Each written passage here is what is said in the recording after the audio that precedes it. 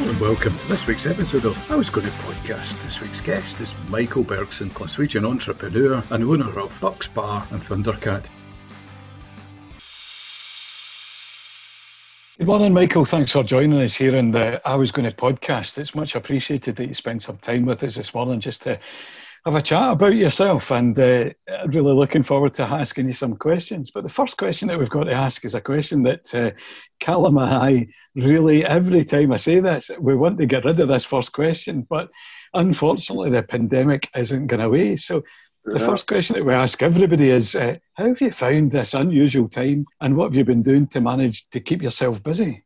Well, I'll be honest, I mean, I had a great time the first 4 weeks of this pandemic. You know, see that thing of just waking up when nothing to think about. Now, even when I'm on holiday, I'll be picking up, we've got restaurants, bars, I'll be picking up an email about something, or, you know, they'll let me know if a chef's walked out, or if a cooker's broken down, or if, you know, we get a bad review, I'll get an alert on my phone. If we get a good review, I'll get an alert on my phone. And this was just nothing for 4 weeks, where we just had like radio silence right across the board.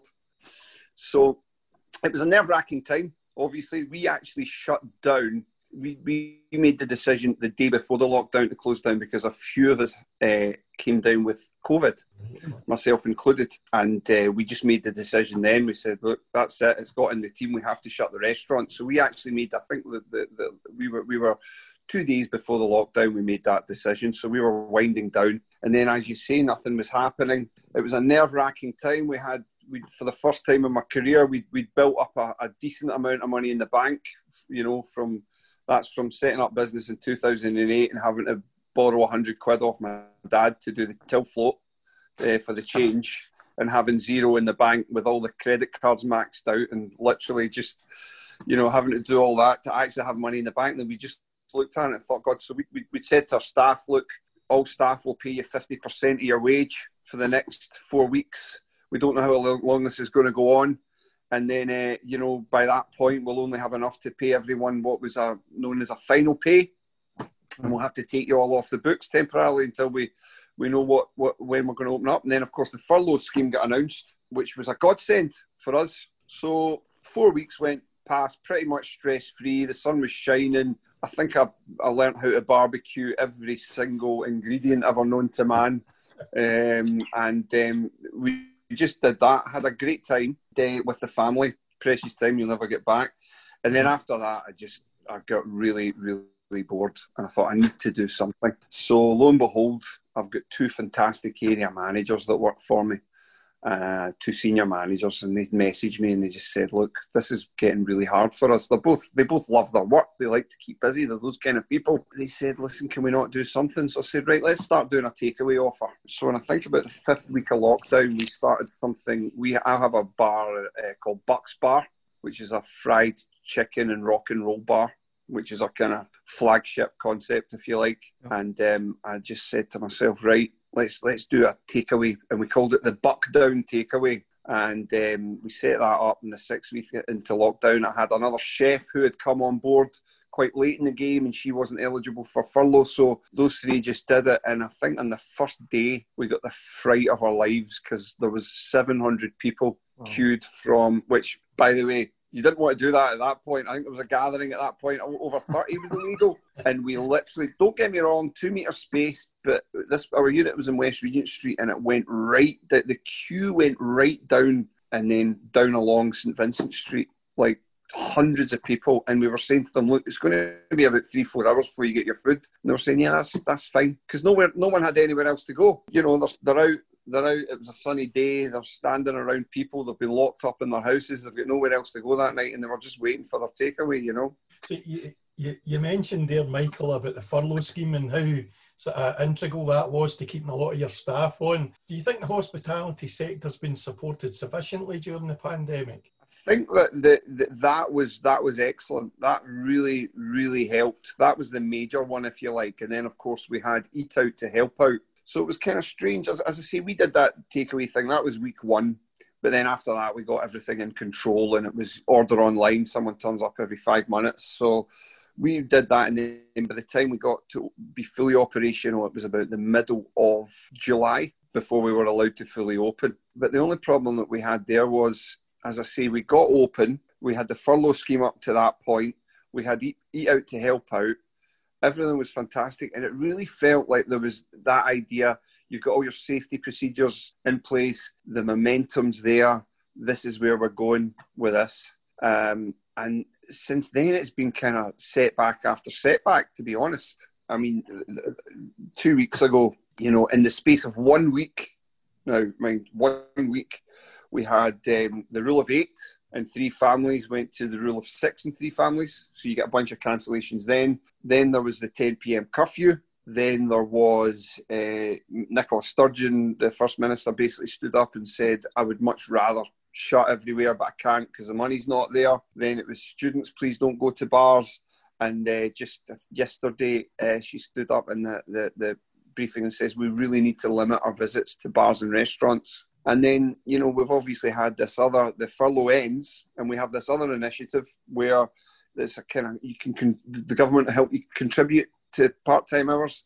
But again, that's another cost to bars and restaurants. Then, of course, there is my favourite subject at the moment, which is a Scottish-only rule of the ridiculous music ban, which is the single most totalitarian, useless, you know, pointless ban on background music across all hospitality, which is just, you know, can't be explained, can't really be enforced. It's just damaging to business, damaging to the restaurant bar experience, and is not based in science. So there's things like that where you really think, well, what are we up against here? Would you rather we just shut, despite all of our efforts to make venues as safe as possible? You know, yeah. Michael, I've been watching some of your webcasts, and it's been very interesting, to be perfectly honest, being able to hear somebody's opinions of the situation. I think one of the things that strikes me about what you'd sort of said, which I think is that element of, do you think it would be safer for people to be in the environment of a hospitality location rather than them being of their own homes? I think it was yourself that had said, look, we've been trained, we understand, we've got all the health and safety aspects implemented. So surely there's no sense in putting a 10 p.m. curfew. Well, of course, I mean, what you have to understand first and foremost is that there's an alarming amount of rhetoric amongst press and politicians, which is kind of spreading. You can see it spreading into public online and social media and things like that, where when people are in pubs, they don't socially distance and they forget what they're doing and they slobber all over each other and they start, you know, it's not like that at all. If you book a restaurant, if you and I went to a restaurant now, Stuart, we would have to go, we'd have to go with our masks, face coverings, into the premises. We'd sit at a table and you're not allowed to move from that table. You can take your face covering off when you're at the table, and then when you go to the toilet or you go to leave, the face covering goes back on. You're not allowed to socialise with other tables. It's seated table service only, and that's the way it is. And I don't think people have fully grasped that that's what bars and restaurants are like at the moment. You know, it was pretty upsetting when the First Minister was asked 2 days ago, you know, when was the last time you were in a pub? And she said, oh, many years ago. So, you know, well, have you not maybe looked at them just now to see what they're like? But yeah, I mean, all the safety measures are in place. People will go to house parties. People will, you know, you only have to see it just at the end of lockdown, how busy the parks were with people drinking in them. If you speak to anyone that works in the police, you know, they want the bars and restaurants to stay open because the domestic parties that were going on, the police resources getting drawn all over the city, was very, very difficult to deal with. I was speaking to 2 policemen yesterday who were saying exactly that. They're just saying, oh God, this 10 p.m. curfew's a nightmare. They're getting called to train stations. They're getting called to taxi ranks. People are crowding around buskers, having sing-songs. And then, of course, you disperse that crowd, but where does everyone else go, you know? If you did have the opportunity to speak directly to the First Minister, what would you like to say if you could keep it clean? Well, yeah. I actually, listen, do you know something? See, speaking from a humane level, you know, I know nothing about politics. Can you imagine what it must be like running a political party and being a leader of a country at the moment? Yeah. Absolute nightmare. especially the gene pool that's available towards politicians. What kind of assistance has she got? She looks around and what's around her. It's a very, very difficult situation. But I would ask the First Minister more to give us something I believe in massively in business and in life is you have to give autonomy to people. I mean, for instance, when this pandemic hit, I believe March. So we had the first case in March. And then in the space of a couple of weeks of just doing everything with no lockdown, no restrictions anywhere, tragically, 40,925 people lost their lives. Okay? That's tragic. Now, since the pubs have opened, the bars and the restaurants have opened up until the end of September, that had only, we're talking about 1,000 people have lost their lives. So you would have to say that just with the bars and restaurants set up, operating safely, we have had a massive impact on getting that number down, despite bars and restaurants opening. Tragically, I believe that the majority of losses of life are still applying to the elderly in care homes and hospitals. But I would first and foremost say to the First Minister, she needs a break. It must be impossible for one human being to stay. I mean, I don't know if you saw it yesterday that when they were asking her about, children's classes, postnatal classes and things like that. And she wasn't really sure about what the regulations were with that. In the sense it's been reduced to 5 parents and from 10, so you can't have a postnatal class with more than 5 people and stuff like that. She didn't even know. She just must have this deluge of information from scientists thrown at her on a daily basis. I would say that we need to get to that position where we are trusting the public more. You cannot just completely bombard the public with all these more and more draconian, strict regulations that you're thinking up on a daily basis almost. You must trust the public. The best example I can think of that is we have now 80 staff. Pre-lockdown, as I say, we had an outbreak where a number of staff fell ill. And that was no joke. That was serious stuff. But all of them immediately isolated. Now, we've been back up and running now for months because we were doing takeaway. And, all the staff are safe and they're all really sensible. They're all young people. Young people are getting a very bad rep with this.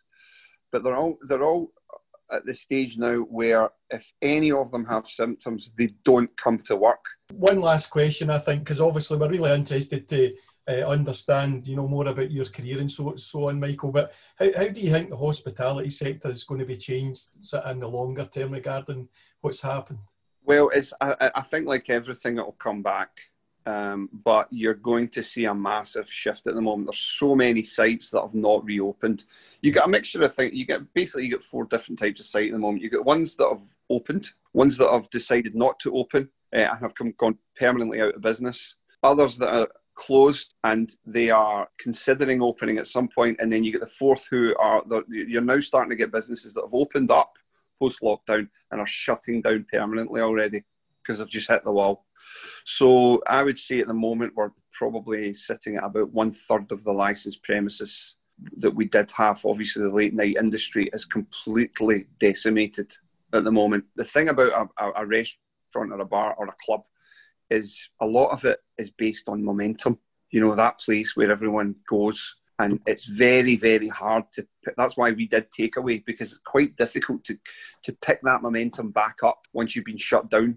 People might just, let's say you're into fine dining or whatever, then you've got places like Glasgow and all these other good restaurants that have reopened back up, and that have just newly opened. So that's like somewhere new to go. So if you didn't open up, maybe you've got into the habit. Maybe the Gonnae not opening, and the Gonnae hopefully will come back stronger than ever, but. People get into the habit of going to the Ivy. Things like that are I'm not saying it's impossible, but it just makes things very, very difficult to fight back. And obviously people will be nervous about something like this happening again, Yeah. So you probably see, will habits change? I think definitely habits. A lot more people are getting takeaway now. Fine dining in has become a thing that was never a thing before. Yeah. So it's going to look very, very different. But I don't have a crystal ball, but it's looking different already, is what I'm saying. Michael, just to sort of take you right the way back and hopefully try and move on a wee bit from the COVID experience that we're having at the moment. You were educated in Hutchie Grammar. How did you find how did you find your educational experience? Listen. All I can say, me and my brothers went there. I think me and two of my brothers went there. I'm one of six. But by the time the three of us were finished with private school, the other three never got put into private school because I don't think my dad viewed it as money well spent. I didn't get any qualifications. I think the only reason I didn't get chucked out is because I was in the rugby team. One of my brothers did get chucked out. I kind of ruined it. I'm the eldest, so I kind of ruined it for them. You know, they all talk about that moment when they went into class and it was like calling out the first registration. It was like, Paul Bergson, oh God, another one. Right, where is he? You know, so I wasn't that great. Fortunately, I managed to get on quite well with my... I actually did quite a well-known guy. I don't know if you had after dinner speaker, Sandy Strang, who's sadly no longer with us, but he was my headmaster, if you like. And I got on with him, and I think that's the only reason I managed to stay in school. So no, I wasn't very good. I sort of started running under 18s nightclubs and stuff like that while I was at school. So I was already sort of focused on the kind of nighttime industry, if you like, while I was there. I think I got 3 C's in my hires or something. That was me. Terrible. So even from a really, really young age then, you kind of knew that was your path. So did that come as a career advice or anything like that? No, the career advice at Hutchie was very much law, accountancy. You know, this is really what you want to do. You know, and I couldn't. I had a kind of a slight attention deficit disorder thing. I think I can't really. I find it very hard to. You know, I can remember trying to study and having to read a page 50 times before I took it in. So I found that all quite difficult. So it was just when I was there, I had a friend, my pal Simon. He was running an under 18s and I went to help him with that. And then as I was sort of leaving school, I sort of started doing my own thing in community halls, not making any money, just getting experience of how to do things wrong, I think, you know. And that was very much it. And then as soon as I was old enough, I wanted to go and work in a pub. Yeah. And I went to work in my dad's local when I was 18.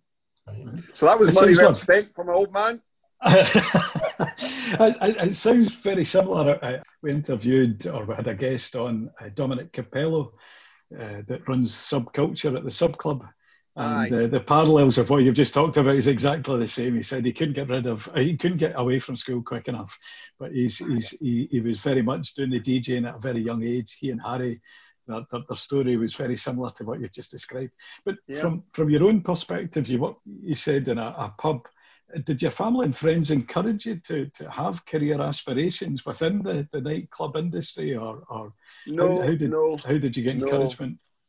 No, I mean, my dad wanted me to have a job first and foremost. I think he was remarried and having a young family, so I think primarily, and this is not in a bad way, but you know, he was like, you know, you can get out of the house now, son, you know. And then I moved in with my big cousin, and I was working in a pub, but what I was still dabbling, doing wee promotional things, wee promotional nights, and I was some months I'd lose all my money and I wouldn't be able to pay my rent. So I thought, if I get a wee pub job, I can still do the club thing.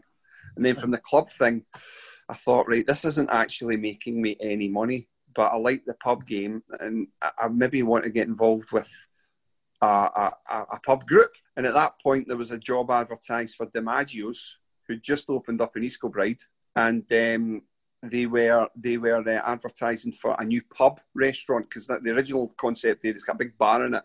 It was going to be a pub and a restaurant. It's more of a big restaurant now, but I went there as the bar manager, and then I got the restaurant bug, and I could earn money doing tips, and I had a proper job. I think my dad was glad I just had a proper job, that I could maybe start getting on a managerial ladder and something that I was focused on and really enjoying, to be honest. And that was it. Steady wage and a job you enjoy. And I really, really caught the bug for restaurants then. I've loved them ever since. So you've obviously had a very varied career, Michael, working in lots of really successful businesses. What projects are you most proud of, and why? Well, obviously, I was really proud when I got the job. My first proper job was with Tiger. I don't know if you remember it, but that was a really exciting company at the time, and everyone kind of wanted the job. So that was the first time I had a job where I thought, wow, that's fantastic. You know, this is a proper job. You know, you had salary, good salary, and medical care, and your bupa, and it was just, they really looked after you. Wage review every year, bonuses. It was like that. But then, you know, you get a situation where it was a big corporation, and then private equity buyout, and all these managers that you looked up to just became surplus to requirements, and it was a real wake-up call to the corporate business. So I left that, obviously setting up 29 with James Mortimer. He then offered me the job there to look after 29 One Up, and that was an amazing achievement. That was just such a special place. Yeah. And I was really, really proud of that. But that was really working under James's wing, watching how he did things, learning off him and all that stuff. But then after that, setting up my own business, proud of it. And then I was involved in the resetting up of the Corinthian Club while I still had my own business. But I would honestly say that probably out of all of them, probably the 29 job, getting that off the ground with James was just an amazing experience, just totally memorable. Something that Glasgow had never seen before. And it was just special, you know. You're currently working with Bucks Bar Group, which is your own concept, yeah. Michael. What sort of inspired you in wanting to develop Bucks Bar and Thundercat? Well, the whole situation is this. So I'd gone through this process of kind of getting a wee bit more up market as I'd gone along in my career, as I say, finish off with 29, which was an amazing, you know, concept, and really, really high end at the time. High end steakhouse, first real high end steakhouse in Glasgow. I loved that. And then when I went to set up my own business, I actually had a vision of doing something quite high end. But then I was the last person to get a brewer's loan from Scottish in Newcastle before they pulled everything at the credit crunch. So I was the last operator. Mm-hmm. So I thought, God, I have to review this. So this is going to be a pizza and pasta place, almost going back to my DiMaggio's route. Pizza, pasta and cheap cocktails was my kind of idea. And then I did Soho and Miller Street. Yeah. And, you know, times were quite tough. And I had to take another job to keep that business afloat, which was, I actually got offered the job as director of the Corinthian Club. Met with the owner, Stephen King. He said, let's get that off the ground part-time, help us out for a year. And I ended up there for, I think, two and a half years. I was working with them while running my own business. Yeah. Through that, I paid off all my debts, managed to keep my own business afloat, finally left there after 2.5 years. And it just came to me one day. I had this going down Lower East Side, and I love New York, and I was fascinated with these places, Lower East Side, New York, which were like pub, but a bar, and what is now known as a kind of dive bar, but had a pubby feel. I've always loved pubs, and people were happy eating or drinking, you know, shots of bourbon at the bar, rock and roll music playing. I'm really passionate about rock and roll music. That's my favourite kind of music. And I just thought, why is there nowhere like this in Glasgow? So this thought was brewing in my head, and then we were in New York, and we got stranded in the snow. There was a snowstorm, so me and the wife had taken her there for our Christmas in January. There was a massive snowstorm, and we had to phone the babysitters and say, we need to stay here another week. Damn, you know. So that was pretty good. And then I was actually, I thought, right, I'm going to start, you know, I'm stuck here for 5 days.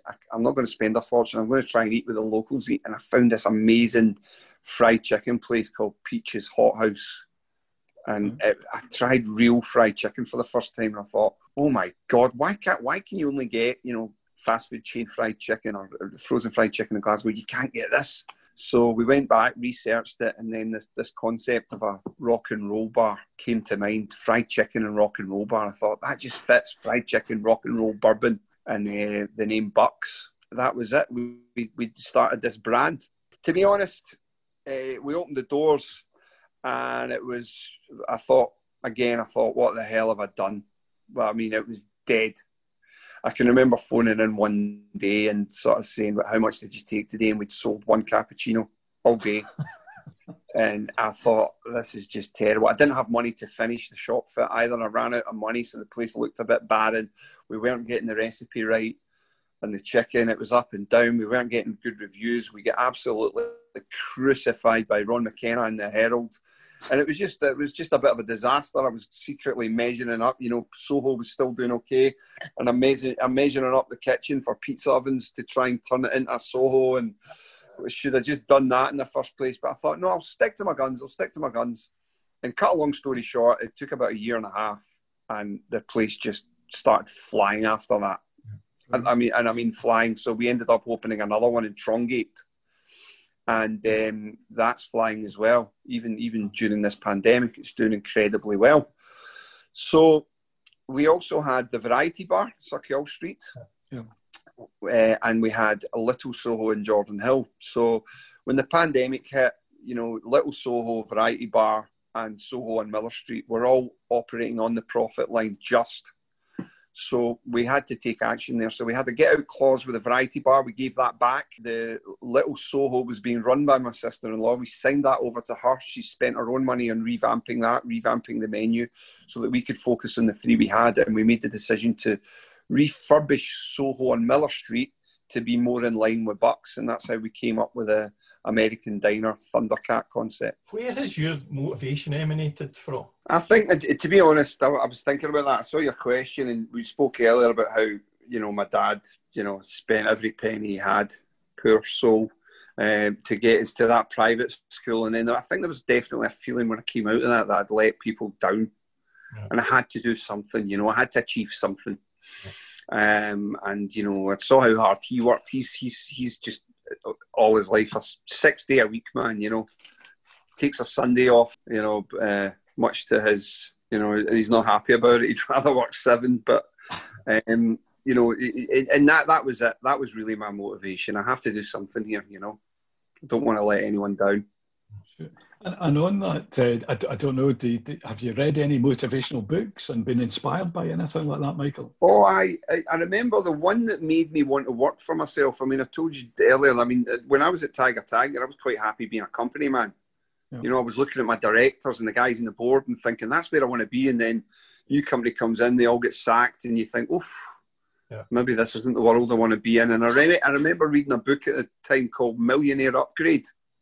Which was actually, I can't remember who wrote it, but it was actually based on a talk with Sir Tom Hunter at the time, and that really inspired me. The thing I remember about that, there's a bit in it about, when you get that fire inside you that you want to work for yourself and a vision and something you really want, and when all that combines for something that you love doing, it's unstoppable. You have to quench that desire.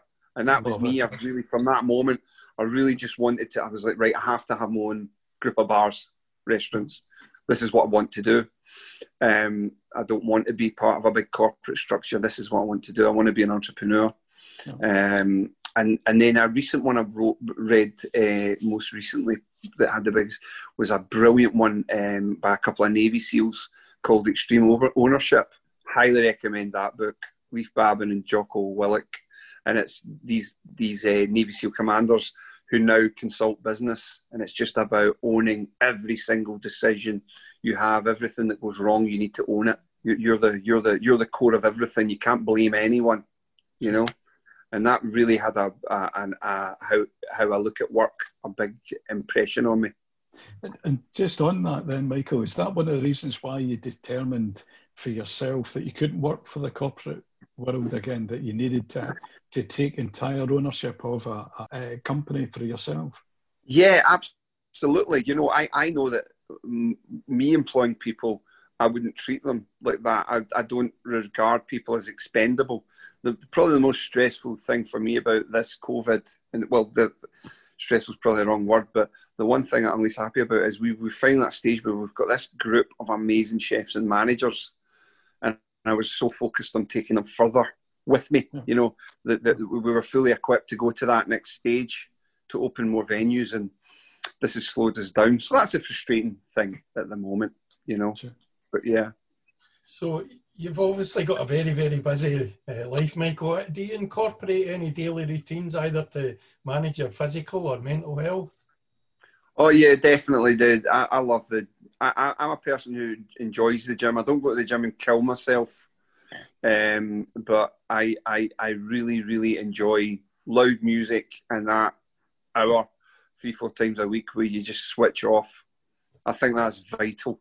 And then the rest is really family time is so crucial. You know, you just got to make time with your family. Travelling and getting away is so crucial for me. Always having something to look forward to away from work is really, really important. Well, it's just a couple of days away. Doesn't matter. It's got to be organised. Going back to the sort of business side of things, Michael, do you set yourself visible business goals? And also from a personal side, do you set yourself...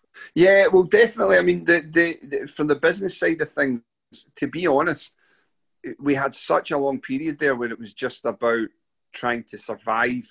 As I told you, like very, very tough keeping Soho afloat at one point. Then it was tough to get bucks to work. But now we're really focused on where we're at with that business. So the next stage is we've just opened up we actually post-lockdown, pre-lockdown, we were on the verge of signing a deal, and it got delayed until just after lockdown, where we've got a central office and production and test kitchen, with a view to opening more bucks. So we are currently focused on getting 2 more of them opened in Glasgow. And then we'll be looking at other cities. And then we're entertaining the idea of maybe some point down the line franchising it. Brilliant. Personal goals. You know, I've always wanted to spend the latter part of my life travelling. It's the thing that I kind of regret the most is not doing it when I was younger. And I would love to be able to just be in a position to do an awful lot of travelling in maybe 10 years' time. And it's all about getting to that stage. I got to the grand old age of 29 and I realised that, you know, from the age of 5, I had been in education. You know, or at the end, I was doing 3 nights a week at college. And I went, I just need to reevaluate. And I went travelling around the world and I come back. At that point, I've kind of worked in the charitable sector, but like yourself, you know, my bucket list is definitely get a camper van, see Scotland, see the UK, see Europe. You know, it's something that you have to do. So one of the things that we ask a lot of our guests, and it's not one of the ones we send you, Michael, just to throw you a bit, do you feel as though you are a success? And if not, when do you think that will be? I feel a bit more relaxed now that this is the first time in terms of the success that the plan is ahead of me. That's the first time I've ever been in a stage where I go, right, this is the plan now. You know, before it was like just I never felt like a success. You know, even when you know, you start off with the Maggios and you think, right, when I get to run the biggest unit, I'll be a success. Then you get to run Royal Exchange Square, your manager there, and you think, oh God, that's pretty rubbish. So you need to run something bigger, and that takes you to Tiger, Corinthian, whatever. And then, you know, it got to the stage where, I'll be a success when I own my own restaurant. And then it was like, no, I need to have more. So it's only now that I think I've got focused on being a success. The thing with restaurants is it could all disappear tomorrow. We've got 3 units now, and both of them could just fall off the edge of a cliff, and that's the reality. So we have to keep the momentum going. So I think I'm now at a stage where I'm focused on becoming a success. Collectively, who would you say the 3 people are that throughout your life have inspired you the most? And if I can ask you why they would be that as well. Well, obviously my dad, who's a barber, inspired me to, like, when I used to work there at the weekends, and I would see him, and it was more the kind of customer service thing, how it came natural to him. So that was me being, you know, that was me looking at the customer service side of things and thinking, that's what I want to do, you know, albeit I didn't want to go into barbering because I'd have ended up working for him. But, you know, I saw that. So my dad was a big inspiration that way. My granddad was a barber before him. So, you know, I could see how they handle customers and things like that. And I thought there was something really cool about that. It looked really enjoyable, you know, getting banter with everyone on a daily basis and the staff and everything. So a lot of parallels between what I do and what they did and do. And then the others, I mean, in terms of other people, you know, you've got to say, when I went to work for Mario at DiMaggio's. Yeah. You know, when I saw what he'd done and that kind of, and I don't think I'll ever be as psychotically driven as him, because he is just an absolute machine. And then, of course, there was James Mortimer, who had sort of, you know, come from difficult background and really worked his way up to do amazing things. And so he's probably the person that I worked closest with. So learning off of him was massive for me. And then, of course, there's lots of good managers I've worked for who have made a big, big impression on me. Okay, so Michael, what's the best advice that you've ever been given? Well, I remember there was a guy I worked for when I was at Tiger, a guy called Paul Reynolds, and it's just something that stuck with me. It's almost like, it's more of a mantra, really. He told me, he went on, he was the HR director at the time, he went on to be MD of Yo Sushi, so he was a pretty big player, but he just, one day in a talk, he just casually says the 5 golden rules: autonomy, and this is in terms of your managers, when you're managing people, give them autonomy, involvement, recognition, talk to people, 6 golden rules, avoid favourites, and solve problems. I'm getting mixed up. He also had the 5 management styles, but those were the 6 golden rules. Autonomy, involvement, recognition, talk to people, avoid favourites, and solve problems. And I tell that to all my managers, and I think about it every day. Sound advice. What would be the advice that you would give to the next generation, Michael? Can I be honest? Please do. I would ask this new generation to be a little bit more assertive and outspoken and follow their own hearts. I don't know what's going on at the moment, but I find that I don't know what it is. And we're in a position right now where completely unintentionally all of our managers, senior managers, are women. And, the young men just don't seem as assertive and as they were. And the women are just overtaking them. So I would ask them to be more assertive and focused and driven. And I don't know why that's you sort of speak to a lot of them and they don't seem to know what they want to do. But it's up to them to, they'll be the creators of the next industry. They'll be the creators of the next wave of restaurants or bars or any business. It's up to them to make it. So I would definitely advise them to do that. Michael, all we can say from Callum and I here at I Was Gonnae podcast is thanks very much for your time. You've been a fantastic guest. You've answered all the questions very honestly, and we appreciate your time this morning. So thanks very much for joining us. Thanks a lot, guys. Cheers. Thanks very much.